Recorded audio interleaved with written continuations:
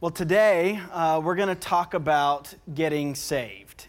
And we're going to talk about it by looking at a meal Jesus had with Zacchaeus. But I have to say this up front, because as soon as we read the text, you're going to be like, what?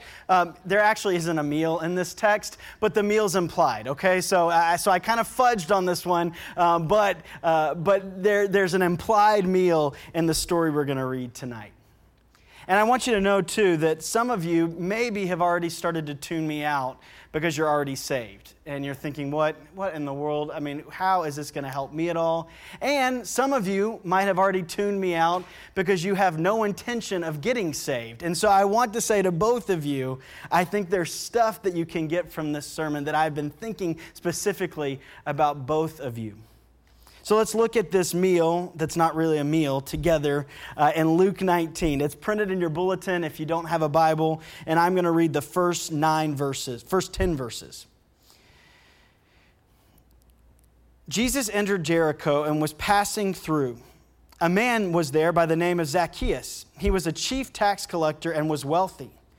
He wanted to see who Jesus was, but because he was short, he could not see over the crowd. So he ran ahead and climbed a sycamore fig tree to see him, since Jesus was coming that way. When Jesus reached the spot, he looked up and said to him, "Zacchaeus, come down immediately. I must stay at your house today." So he came down at once and welcomed him gladly. All the people saw this and began to mutter, "He has gone to be the guest of a sinner." But Zacchaeus stood up and said to the Lord, "Look, Lord, here and now I give half of my possessions to the poor. And if I've cheated anybody out of anything, I will pay them back 4 times the amount." Jesus said to him, "Today salvation has come to this house, because this man too is a son of Abraham. For the Son of Man came to seek and to save the lost." This is God's word. So, to get saved, like Zacchaeus, we have to climb a tree, we have to see past the crowd, and we have to take Jesus home with us. Now, Zacchaeus, like Matthew, whose meal we looked at last week, was a tax collector. But Zacchaeus wasn't just any tax collector. The text tells us he was the chief tax collector. In fact, this is the only place in all the Bible that there's a mention of a chief tax collector. So compared to Zacchaeus, Matthew would have been seen as straight bougie. I think that's the right way to use that term, right? Yes, I'm laughing. Yeah, I said it right. Great. Matthew's wealth would have been significantly less than Zacchaeus. I mean, Zacchaeus was Mr. Manager. Well, manager, because we just say manager. But he would have been the guy that all the other Matthews reported to. In a sense, you could think of Zacchaeus as being the kingpin of the Jericho tax cartel. I mean, he was the big man. And Jericho was a great place to be king. Jericho was this little paradise. It had palm trees and rose gardens. Herod the Great built his winter palace there. There was also a theater and a hippodrome. So, I mean, it was the place to live. The weather in Jericho was like California perfect. It was by far the best place to live in all of Israel. In fact, 75 years prior to this, Mark Antony had given this city to the Egyptian queen Cleopatra as a token of his affection. Many of the streets in Jericho were lined with sycamore trees, just like the palm trees that line the streets in Beverly Hills. And in order for Zacchaeus to get saved, he had to climb one of those trees. Now, even if he hadn't been a wee little man, which I think in 2017 we should probably describe him differently than that, but metaphorically, he would have still had to climb a tree. We all do, in order to get saved. Because you see, when Zacchaeus climbed up in that tree, he left his dignity down on the sidewalk. In fact, he had left it down the road a ways. If you go back to verse 4, it says he wanted to see Jesus so badly that he ran ahead and climbed a sycamore fig tree. Now, in the ancient Near East, men did not run. Children ran, but men did not. I don't care if a 15-foot python was coming straight towards you. If you were a man, you would not run, because to run would be shameful. That's why in the famous story that Jesus told of the prodigal son, it was so shocking when the father of the wayward son ran out to meet him on his return home. Men did not run in this culture. So the gospel writer Luke, when he's recording this story about Zacchaeus, he's making it very clear by including the running and the climbing that Zacchaeus had to pay a price to see Jesus. The price of ridicule, the price of being seen like a child. You can't get saved without paying that price, without climbing a tree, without becoming like a child again. Y'all know I love C.S. Lewis, and I in particular love his Chronicles of Narnia. And in these stories, they begin and they end with the four Pevensey children, Peter, Susan, Edmund, and Lucy.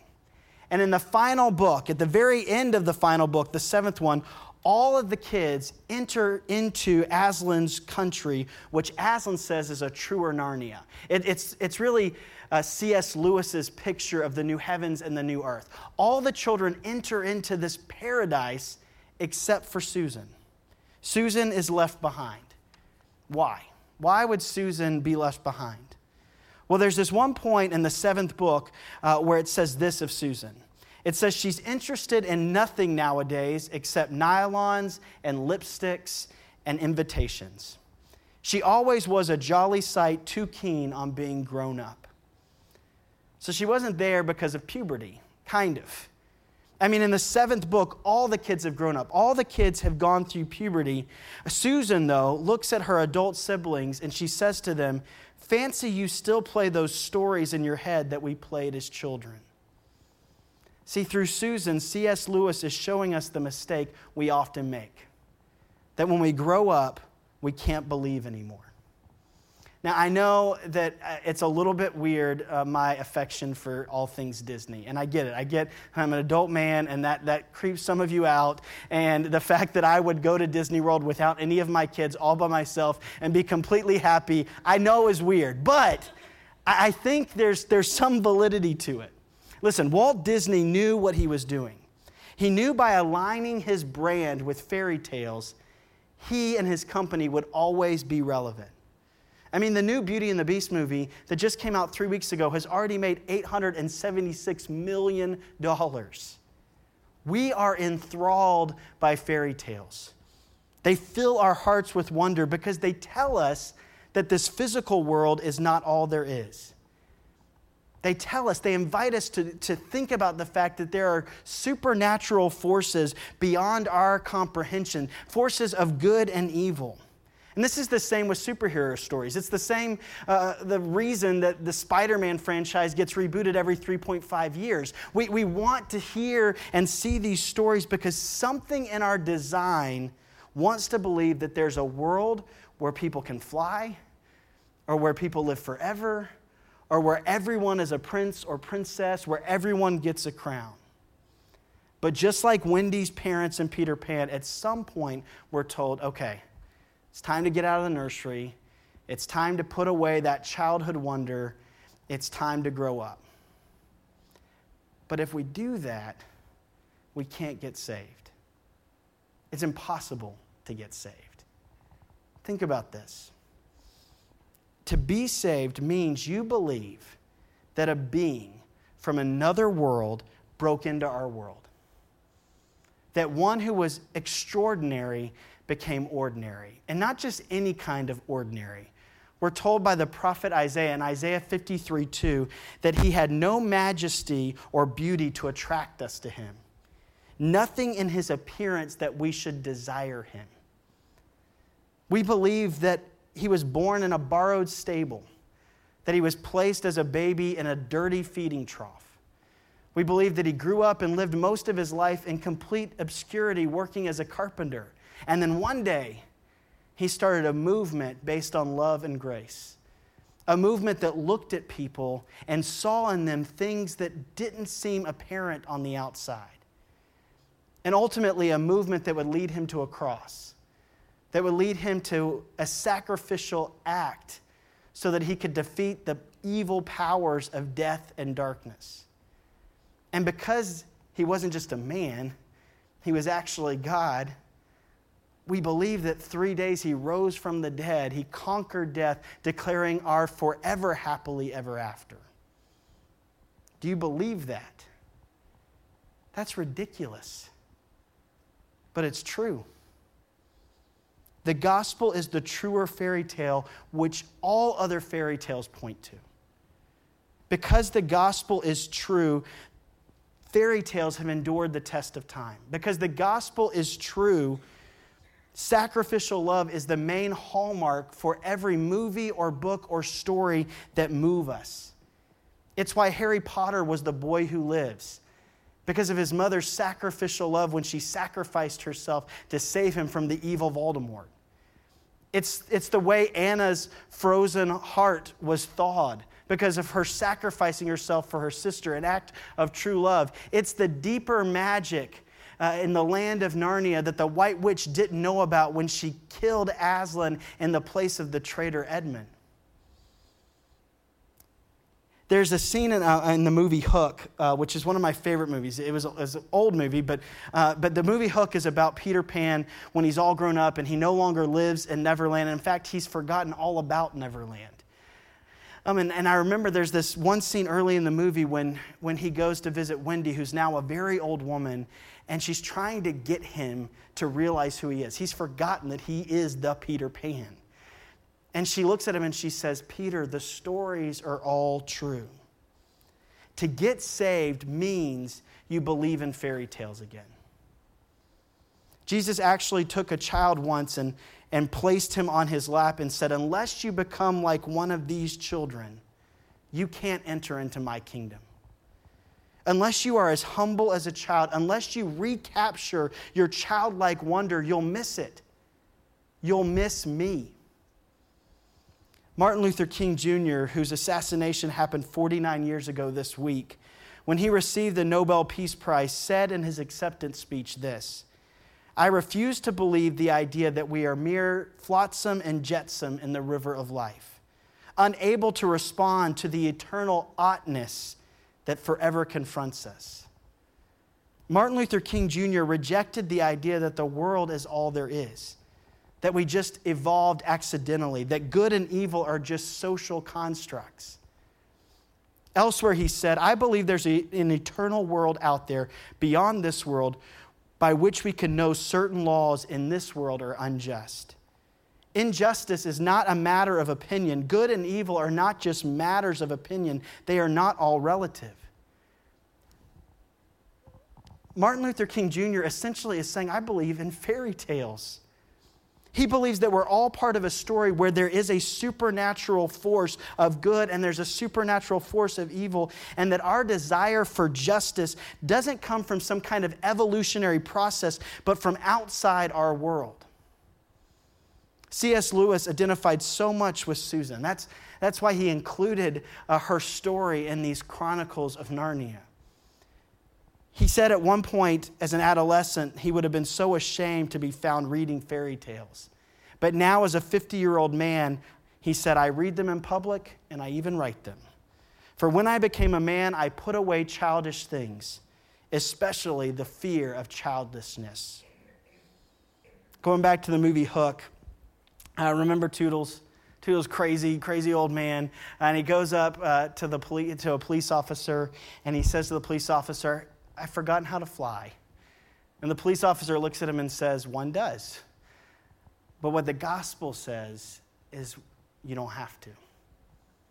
You don't have to forget. And if you've climbed a tree, you get that. So to get saved, you first have to be okay with looking ridiculous. You first have to be okay with being childlike. And secondly, and maybe the harder thing to do, is you have to see past the crowd.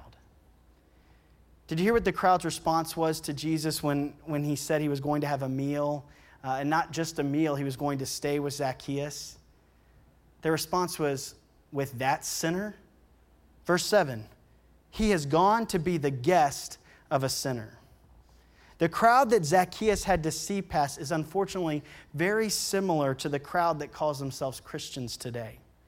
Very moralistic, self-righteous, uptight, religious people. I'm pretty sure one of Satan's most effective tactics at keeping people from seeing Jesus as Christians. And we talked about this a little bit last week, and we talked about how every religion operates with this idea that the unclean infects the clean. But when Jesus came, Jesus said, no. In me, the clean infects the unclean. And so what that means for the movement that I've started, what that means for Christianity is that there can be no snobbery, that there can be no distinguishing of people, there can be no line. In fact, as followers of Christ, he says, not only are you free to cross the line, but you are called to cross the line. But yet, as Christians, we often fall back to the old religion. I can't say the word sinner without, in my mind, hearing Dana Carvey's Saturday Night Live character of the church lady. I mean, it's just so ingrained in there. And what Dana Carvey was doing with that character was showing us, painting a picture of how most of the world thinks of Christians. That's how they see us. And what's even more poignant that he did, which is funny to say about a Saturday Night Live skit, but it is he took a word that is absolutely crucial to getting saved, and he used it in an abusive way. How often have we heard the term, how often have we heard the word spoken, sinner, in an abusive tone? And yet, sinners are the only people Jesus loves. Sinners are the only people Jesus loves. You know, there are people all around us, hopefully maybe even some here, who are secretly interested in Jesus. Zacchaeus' parents had named him the righteous one. That's what his name literally means, the righteous one. When they held their little baby boy, they looked at him and they had so much hope for him. But yet he failed them. He didn't just fail them, he devastated them. Remember, he's the kingpin of the Jericho tax cartel. But they didn't really set him up for success either. I mean, how in the world could anyone live up into that name, the righteous one? Going back to the story of the prodigal son, I don't think the prodigal son left home because he hated the father or he didn't want to please the father. In fact, I think he did. I think he desperately wanted to please the father. I think the most prodigal among us, if you actually get down deep and get down to the core, there is a desire to be found acceptable. I think the prodigal son left home because he had a seemingly perfect older brother, an older brother who constantly looked at him and said, "You'll never be able to please Dad. You'll never find acceptance." And so instead of constantly feeling beat up and worthless in the presence of his hard-hearted and self-righteous brother, he said, "I'll go to hell, and I'll start heading that way now." But I believe he always longed for home. He always wished that there was a way he could be loved by the Father. Zacchaeus had been excommunicated from the synagogue. Zacchaeus had been treated like an outcast by God's people and by his family. He was seen as a traitor by all of the people who claimed to love God. And I imagine his conscience bothered him from time to time. I imagine every time someone called his name, he was reminded of who he was supposed to be. In fact, I bet that's why he started having people call him Zach. He had nowhere to go, no one to ask his questions to. He was unable to find spiritual help because the crowd always got in his way. If that has been your experience, I'm not only sorry for you, I'm angry for you. I'm angry that I have family members who have kept you from seeing Jesus, and I'm angry because at times that's been me. I'm angry because I can be self-righteous and judgmental. I'm angry because there are times where not only do I look down on someone, but I can despise someone. I get angry because I think, and this is probably more the way I get in the way of people seeing Jesus, is I can use people without any concern for their salvation. Who would want to follow a leader whose followers use them instead of care about them? Is there anyone who you've kept from seeing Jesus? it's not too late to move out of the way. What would it look like for you to move out of the way? Or maybe better yet, what would it look like for you to grab their hand and take them to meet him? We might not always get it right here, but it is our hope and our prayer that this would always be a place where the crowd doesn't get in the way, where we work really hard not to be a crowd that looks and uses the word sinner in an abusive way, because sinners are the only people Jesus loves. No one thought Zacchaeus had much interest in spiritual things either. But look again at verse 3. Zacchaeus wanted to see Jesus. Last week, I challenged all of us to invite someone to Easter, and I said, don't dismiss the most unlikely person, because Zacchaeus was the most unlikely of people. Yet the minute Jesus talked to him, what did he do? He jumped right on it. I mean, he could hardly contain himself. There are people that we work with, there are friends that we have, there are neighbors, there are family members who are just waiting to be noticed, who are waiting to be invited to have a conversation because they're already looking for Jesus. We just don't know it. And as we see with Zacchaeus, Jesus is already looking for them. So to get saved, we have to climb a tree, we have to see past the crowd, and lastly, we have to take Jesus home with us. Jesus looks up and sees Zacchaeus in the tree, and in verse 5 he says, Zacchaeus, come down immediately. I must stay in your house today. Oh, spit. That would be my response, right? I would be like, are you going to give me time to go clean up my house before you come? But that's not Zacchaeus. We're told that Zacchaeus jumps down and with great excitement welcomes him into his home. It says he welcomes him gladly. That seems odd to me. Why would a wealthy man, the chief tax collector, a man who has reached the top in his career, gladly welcome a man into his life who would require him to give up all that he's been working for, everything that he's built his entire life around? I think it's because he finally found someone who accepted him. When Jesus said, I'm coming home with you, he meant I'm going to stay with you a little while. He meant I'm going to have several meals with you.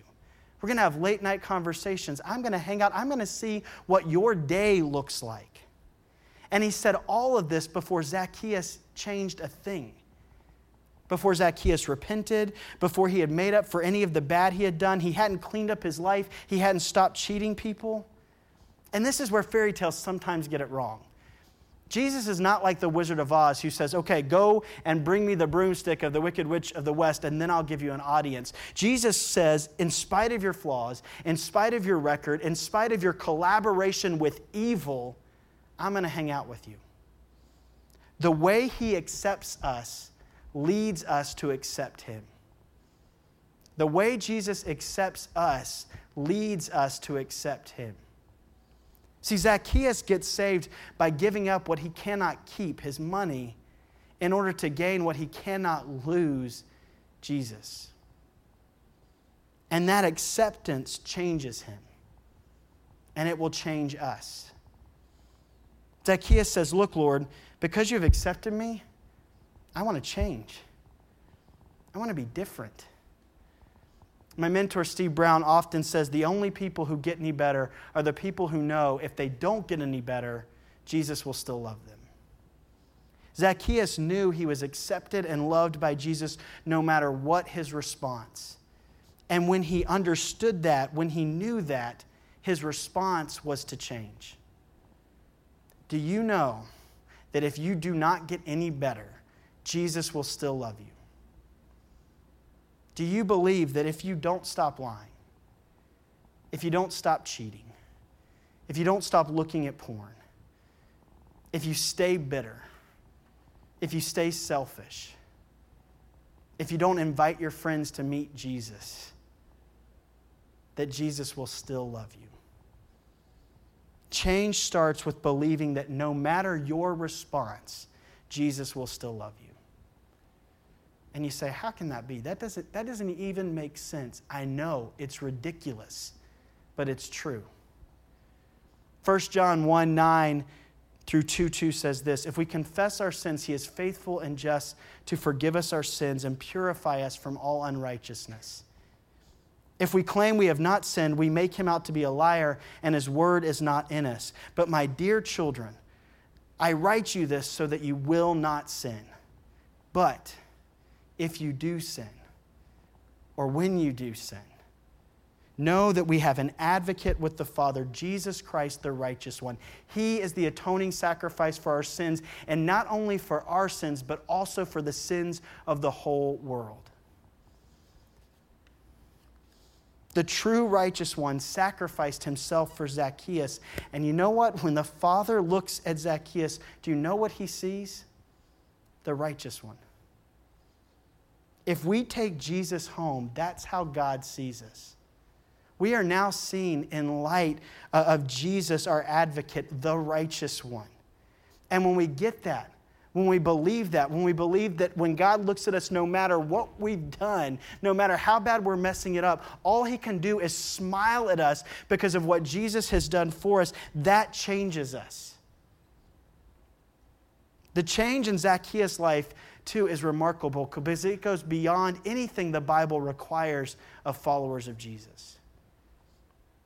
For example, the Bible says you have to give away 10% of your income to charity. Zacchaeus immediately gives away 50%. The Bible says when you've cheated someone, you have to pay them back the amount you've cheated them plus 20%. That's in Numbers 5. But what does Zacchaeus do? He says, I'm going to give you back a 400%. See, Zacchaeus doesn't just start doing what is required. He responds to grace, which causes him to go well beyond the requirements. It's a lame argument to say that grace makes people lazy or soft on sin. That's not even true. The person who's lazy or soft on sin doesn't know a thing about grace.